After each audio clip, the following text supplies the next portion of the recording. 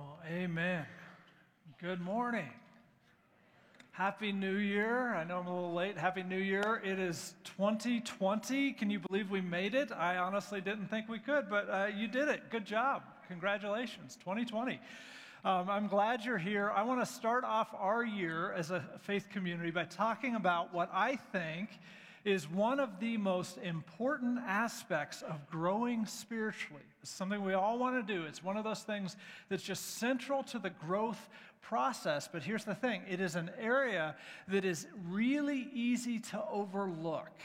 And I don't want us to overlook it. So we're going to start this week and then next week by really focusing in on this one area of the spiritual growth process. And to get at it today, I just want to talk about 5 things. It's the new year.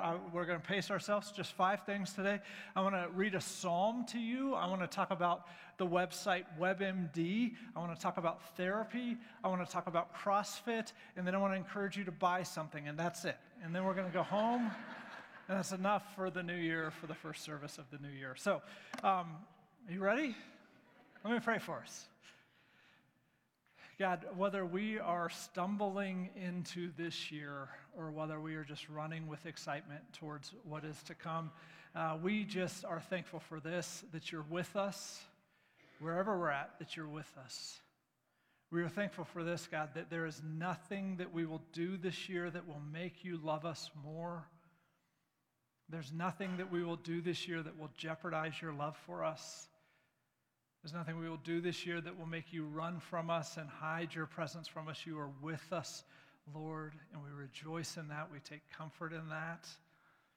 We want to walk with you this year, so we give it to you. Amen. So here's what I want to talk about. This is a spiritual growth principle that I think is easy to overlook, but is really vital for us. Personal reflection drives spiritual growth. Personal reflection drives spiritual growth. People who grow, people who experience healthy spirituality, people who grow with God, they inevitably engage in some personal reflection. Now, what I don't mean is they just sit around and do nothing and they just think great thoughts all the time and they're just caught in their mind. That's not what I'm talking about. What I'm talking about is they engage in, they're intentionally thoughtful about who they are becoming. And they make space to be intentionally thoughtful about who they are becoming, because personal reflection drives spiritual growth. That sort of reflection gives space for the Holy Spirit to do something in us. And it is a necessary part of spiritual growth. And what I've observed is this, is spiritually healthy people in some way, and it's not always formal, but in some way they ask themselves some good questions like, how am I actually doing? How am I doing? Why am I the way that I am? What is motivating me right now? What am I missing? Is there something that I should be seeing that I'm missing? What are my blind spots? What is God saying to me that I find difficult to hear, and maybe because of that I'm resisting? Is there something that I'm not paying attention to that I should be paying attention to? Am I bitter? Am I bitter about something or about someone? Am I being honest with myself? Making space for that sort of personal reflection will drive your spiritual growth in healthy ways. All right, first thing, let's look at a psalm. I want you to turn in your Bible to Psalm 139. You may have discovered this if you've ever read the Psalms. They're kind of like reading someone's private journal a little bit, as you would expect. As they're writing the Psalms, there's a lot of personal stuff in there. There's a lot of, here's how I feel, here's what I'm thinking about. But you'll notice this, that the psalmists are never just like keeping track of what's happening. It's not like a Dear Diary, here's what happened today. But they're kind of making sense of what is happening. So the Psalms make sense of life, and they give space to engage with God, and by God's help, by God's grace, to make sense of your life. And that's what I mean when I say personal reflection. The Psalms are a lot of personal reflection. So what what I want to do is look at Psalm 139, and what we're going to do, we do from time to time around here. I just want to read through it like beginning to end, and you can follow along in your Bible. We'll have it on the screens, or you could just like close your eyes and just listen. Just get comfortable. Actually, that's a bad idea. Keep your eyes open. But you could just listen. But I want to read this Psalm 139, beginning to end, without comment, and then I'm going to come back and make some comments about it. So, the author of the psalm is David. Psalm 139, verse 1, he writes this: "You have searched me, Lord, and you know me. You know when I sit and when I rise. You perceive my thoughts from afar. You discern my going out and my lying down. You're familiar with all my ways. Before a word is on my tongue, you, Lord, know it completely. You hem me in behind and before, and you lay your hand upon me. Such knowledge is too wonderful for me, too lofty for me to attain. Where can I go from your spirit? Where can I flee from your presence? If I go up to the heavens, you are there. If I make my bed in the depths, you are there. If I rise on the wings of the dawn, or if I settle on the far side of the sea, even there your hand will guide me. Your right hand will hold me fast. If I say, surely the darkness will hide me, the light become night around me, even the darkness will not be dark to you. The night will shine like the day, for darkness is as light to you. For you created my inmost being. You knit me together in my mother's womb. I praise you because I am fearfully and wonderfully made. Your works are wonderful. I know that full well. My frame was not hidden from you when I was made in the secret place, when I was woven together in the depths of the earth. Your eyes saw my unformed body. All the days ordained for me were written in your book before one of them came to be. How precious to me are your thoughts, God. How vast is the sum of them. Were I to count them, they would outnumber the grains of sand. When I awake, I am still with you. If only you, God, would slay the wicked. Away from me, you who are bloodthirsty. They speak of you with evil intent. Your adversaries misuse your name. Do I not hate those who hate you, Lord, and abhor those who are in rebellion against you? I have nothing but hatred for them. I count them my enemies. So, search me, God. Know my heart. Test me. Know my anxious thoughts. See if there's any offensive way in me, and lead me in the way everlasting." Psalm 139. So you may see this in your Bible. If not, I'll tell you, there's kind of 4 stanzas to this little poem that the psalmist writes, and each stanza is focused on a different truth, a different dynamic in our relationship with God. And each one of these truths is really significant and really kind of earth-shattering. The first stanza is verse 1 through verse 6. And the psalmist is poetically expounding on a very simple truth, but really, when you think about it, a quite amazing truth. And it's this: God knows things about us that we do not easily know about ourselves. Did you know that? God knows things about you that you do not easily know about yourself, which is an amazing statement when you think about it. It's amazing because, first of all, that the God of the universe would care enough to know each of us so intimately that he knows stuff about us. Like, that's a pretty amazing thought. But the other thing that's amazing about this is that there are things about ourselves that we don't know. Like, that's amazing. The psalmist says there's knowledge about ourselves that's too lofty for us to attain. And what he means by that is, this is kind of hard for me to figure out. Now, I've lived with myself virtually my entire life. And I feel like I know myself. It feels like I should know myself by now, but this is true, and I'm sure you've discovered this as well. There are times when I discover something new about myself that I did not know. I'm 43. I'm still learning things about myself. This is why personal reflection drives spiritual growth, because God knows things about you and about me that we do not yet know about ourselves. The psalmist is telling us the truth there. Now, the next stanza he jumps into is verse 6 through verse 12. And basically what he's acknowledging here is that there is no hiding from God. And he doesn't mean that like in the physical sense, like I could hide from God and he wouldn't see me. He's talking about who he is and who God created him to be. So he's talking about that there is nothing about myself that is hidden from God. No matter what I do, I can't hide aspects of myself from God. And then he goes on in this third stanza, which is verse 13 through 18, and he's giving us the reason why. He says, listen, you know stuff about me I don't know. There is no way I could hide anything from you about who I am. And the reason for that is because God created us. And it's this amazing truth that the mind behind how we are is God. Did you know that? That the mind behind how you are as a person, who you were created to be, however you are, what that means is that God thought of you. God took thought of what you are like. That God looked down on this earth and he said, I would really like to have someone like this here.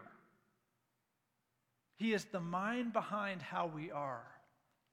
And then in this last stanza, is the rest of the chapter there, he kind of talks about the wicked and how much he doesn't like them. But he ends with this great line. Search me, God. Know my heart. Test me. Know my anxious thoughts. See if there's any offensive way in me and lead me in the way everlasting. This famous verse, beautiful words, but really what it's acknowledging with those two sentences is this, is that he needs God to give him insight about himself. Like not just insight about what's true, but insight specifically about himself. And then he also acknowledges this, that he needs God to lead him towards spiritual growth. This whole thing that we're all kind of after, of growing spiritually, being healthy spiritually, that he says, I cannot find that unless you show it to me. And so he invites that. And if that's true about the psalmist, if that's true about King David, then surely that's true about you and I. And that is why personal reflection drives spiritual growth, because we do not know everything that we need to know about ourselves. And we also do not know how to move forward spiritually unless God graciously shows us. And so David is creating space for that. He's inviting God to do it. Let's talk about the website, WebMD. How many of you have been to WebMD? Let's be honest. Okay, a few hands. If you don't know what WebMD is, it's a website where you go, and I assume doctors are behind it. Let's hope doctors are behind it. But you type in your symptoms, and it tells you kind of what you have. And it's a wonderful little tool. It's hard to remember a world before WebMD. Like, did you have to talk to a person? Is that how we found out what we had? How horrible. I much prefer shouting my symptoms into my smartphone. Now, I'm getting a little older, and if you look in my smartphone, if you look like in the search history, you will discover that I'm getting older because I have recently searched for things like, I actually Googled this the other day, what is wrong with my shoulder? How much ibuprofen can I safely take? And when you Google that stuff, you go to WebMD, and it tells you what to do, and it's super helpful. I have a brother he's an emergency medicine doctor, and he hates WebMD. He says, my favorite thing, sarcastically, my favorite thing is when someone comes into the emergency room with a printout of WebMD, and they're like, I have this. Can you fix it? You know. And I always mess with them. I'll call him. I'll say, hey, I read this online. What do you think? And he says something snarky. He'll be like, well, I think if you could Google your way to health, then there'd be a lot more healthy people. But anyway, disclaimer. WebMD is not a substitute for seeing your physician, all right? You're tracking with this? Okay, but let me just observe something about WebMD. WebMD exists in our world, and it's an incredibly helpful tool because when we experience a physical illness or a personal, like some sort of an injury or something like that, we intuitively know that we need some guidance. And so we turn to something external to ourselves that hopefully someone has some sort of expertise to navigate this issue of physical health because we are unhealthy. And so we consult someone with expertise. We know that we need guidance, and we would be foolish to treat our health as if we didn't sometimes need someone to guide us. The same thing is true for our spiritual health, isn't it? Personal reflection drives spiritual growth because we need guidance. All of us, spiritually, we need guidance. If we guide ourselves, we are foolish. And when David says, "Search me, know my heart, lead me in the way everlasting," he is acknowledging this, that God, I cannot do this without help. And so, God, I need your help. I need you to reveal something to me, because if you don't, I cannot do this. I'm not capable in and of myself. And in this case, he turns directly to God. If we do not make space for that sort of guidance in our lives spiritually, we will become spiritually unhealthy. Just like if we do not do that physically, we will become physically unhealthy. Let's talk about therapy. From time to time, we talk about therapy here at Pulpit Rock. We're fans of therapy. It's one of those ways that you can do this. You can invite God to search you, to know you, to lead you through the guidance of another person. It doesn't have to be a therapist. It could be a mentor. It could be a life coach. It could be a spiritual director. It doesn't even have to be something that costs money. You could just talk to a friend who is wise and talk to them about your spiritual life. But that's the idea. Therapy is a way that I've found helpful. I'm a fan of it. Not all therapy is equal, and there are some bad therapists out there. So it's not always good all the time. But if you can find a good therapist, and I have found one, then it can be a really positive thing in your life. Now, I hope I'm not going to be too transparent for you and make you uncomfortable, but I want to tell you something my therapist said to me the other day. We're talking about some pain and some grief that I was experiencing, and he asked me a question that I think was from God. Like if God was physically here and I was like, "Search me, know me, God," like I feel like this would be the sort of question he would ask me, all right? So I'm talking to him about a pain in my life, and he says this to me: "Why is it that when you experience powerlessness in your life, that you assume it's personal failure?" That's a good question. He says, "Why is it, Jonathan, that when you have a moment in your life that you're powerless? I can't do anything about that. Why do you interpret that moment as personal failure?" Here's the thing. He asked me that question 2 months ago. I still don't know the answer. I've been thinking about it that whole time. It is a good question. It is a true question. There is an answer. If one of you knows, please tell me. There's some sort of an answer to this. I still don't know what it is. Let me tell you something that's true about you, and this is true about me too. There are some dynamics of your soul that will take you years to understand. That's what it means to have a soul. It's complex. There's a mysterious element to it. There is stuff about yourself that it is going to take you some time to really think about, to really ponder, to really engage with. There are some questions that are not easily answered about your soul and how it's working. When the psalmist talks about God and how, "God, you knew me in my inmost being," but he also says some of that knowledge is too lofty for me. That's what he's talking about. He's saying, "God, there are things that you know about me that I'm struggling to get at these things." And whether it's therapy or something else, those things will not come to light without space for personal reflection. That's why personal reflection drives spiritual growth. Because God knows this stuff, and sometimes we don't even know it ourselves. Let's talk about CrossFit. Some of you did I hear a woo? That's awesome. Some of you are excited. Some of you are ready to leave. It'll be short. You may know this about me. I've done CrossFit for a few years. Now, CrossFit and I are currently on a break because of said shoulder issue that I was Googling. WebMD, but at some point, maybe I'll get back to it. One of the things that makes CrossFit a rewarding experience is there is an emphasis on personal tracking. Now, what that means is you just measure things. So you do something like you pick up a weight and you write down, "I picked up this much weight." And then you keep doing workouts, and then you come back a couple months later and you do the same thing, and you pick up the weight, and you're like, "Oh, I picked up this much weight. You're like, oh, look at that. It's more. And so even though you go to a CrossFit gym and there's people doing stuff that's like, I could never do that sort of thing, you look at like you're tracking and you're like, wow, I'm doing more than I did. And you start to feel like you are making progress. You start to feel success. And that is the focus of CrossFit. As opposed to comparing yourself to someone else, it is comparing yourself to who you used to be. That's how they approach it. Now, here's how it relates to what I'm talking about. I bet most of us don't feel really great most of the time about our spiritual life. Like if I stopped you on the street and said, how you doing spiritually? I bet like none of us would be like, great, I'm just like Jesus. You know, probably most of us would say, I could be better, you know, there's some stuff I should be doing, I'm kind of struggling with this. A really important question to ask when we are dissatisfied with our spiritual life is why? Why are we dissatisfied? Why do we feel bad about our spiritual life? And what I think happens for most of us is we get in our head a couple of things that it's like that's what we're measuring. Like, did I yell at my kids this week? Or did I read my Bible this week? Or did I look at porn this week? And if the answers to those questions are not what we would like them to be, then we feel spiritual shame. Like, oh.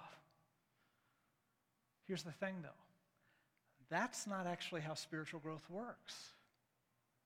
A vague sense of spiritual shame will do nothing to transform you. Shame has never transformed anyone ever, right? The reason CrossFit works is because if you showed up every day for a workout and you left feeling like a failure, what would happen? You'd stop because nobody likes that. You would not keep doing it. So they make you write stuff down so they can help you see the progress that you're making. And while you may not be able to lift what somebody else can lift, you will see, I'm getting stronger. Same thing is true spiritually. When we feel like a failure spiritually and when we just live with a vague sense of spiritual shame, I should be better, it makes us stop. Or worse, it makes us start faking it around people we care about. Spiritual shame is toxic to our soul. None of us will continue to do something when we feel like we are failing all the time. So here's what I want to say to us today, and I just take this for what it's worth. I think this could be true of you. In your spiritual life, you may not be doing as bad as you think you're doing. You may not in your spiritual life. The issue may simply be this: you've not given yourself enough space for personal reflection. And personal reflection drives spiritual growth because you're able to sit down and ask questions related to who I am. That's what the psalmist is talking about. God, how you created me. Related to who I am. How am I doing? Related to who I am, there's going to be some things that I uniquely struggle with that you may not, and there's going to be some things that I am good at that you may not be good at, because it's contingent upon how God designed us, how God created us to be.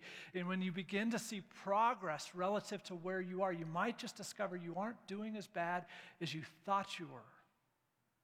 Whereas shame shuts down spiritual growth, progress encourages it. This is true about you spiritually. You are not in a contest with anyone else. You're not. And you're not in a contest with some arbitrary standard. The only way to effectively measure how you're doing spiritually is to understand who God created you to be. Your spiritual progress is tied to who you were and who you were created to be. It's tied to where you used to be and where God wants you to be. That's all.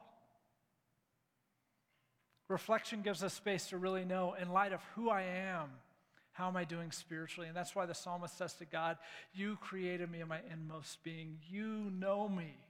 Give me insight into my spiritual growth, God. What does it look like? Help me know how I'm doing.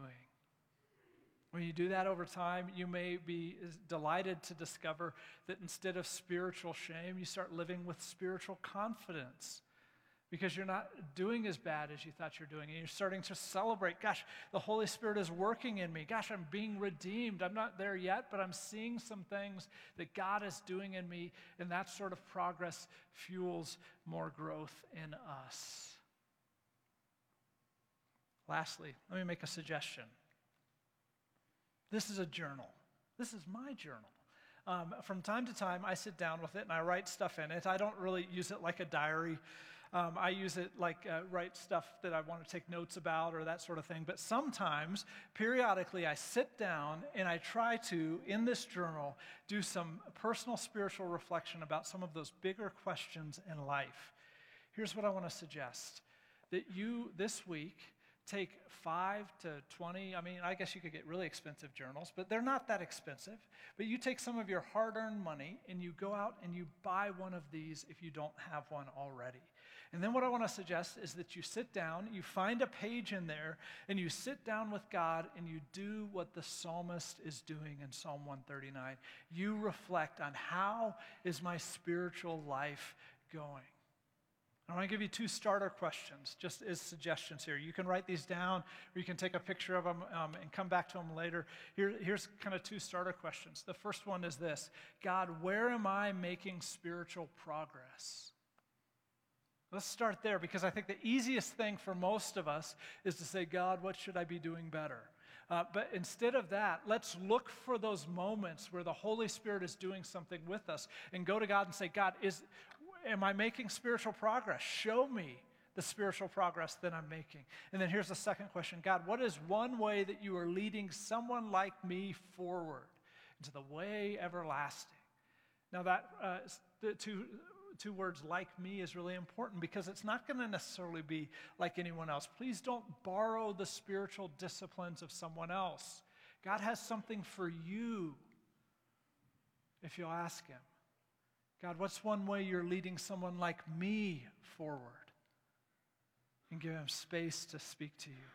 Now, if you don't want to use those questions, great. I think it's better when we come up with our own. Maybe you want to start in Psalm 139 and write your own questions. Maybe you need to sit down with a therapist or a life coach or a trusted friend. Talk to someone about your spiritual life. However you do it, it is that humble acknowledgement that, God, I need insight into who I am and how I'm doing, and I need leadership and guidance on how to move forward. We cannot grow without it, so we have to make time for spiritual reflection. Last thing, we realize this is something, as a community of faith, that we can help each other with this. This is something we can do together. And so next week, we're going to build a service around this discipline of spiritual reflection. We've come up with this resource that we think will be real useful, that we want to do periodically in the future of our faith community here. We're going to start that next week. It's going to be one of our rhythms, though, moving forward. We'll tell you a little bit more about it next week, but here's what I want you to do. Next week, could you bring your journal? And could you bring, if you have like a smartphone or a tablet or something that connects to the internet? If you don't, we'll make it do with paper. We'll figure it out. But if you do have something like that, bring it, and we'll give you more instructions next Sunday. David says this: search me, God, know my heart, test me, know my anxious thoughts. See if there's any offensive way in me, and lead me in the way everlasting. We cannot grow without space for personal reflection. We can't. We need guidance. There's stuff about us we don't know. We need to know how to move forward, and we need to make space for God to speak into those bigger questions. And when we do, we just might discover we're not doing as bad as we thought. Can I pray over you as you think about this week? Lord, I'm thankful for my friends here. I'm thankful, God, that you take thought of each of us, that you have a word for each of us. You have something that you want to say to each of us. God, I pray for us that we would just receive it and make space for it. I pray that we'd pull away to hear from you. And I pray that in those moments that you would meet us. We're thankful for your grace. We need you to speak to us about who we are, who we're becoming, and we need you to guide us in the life everlasting.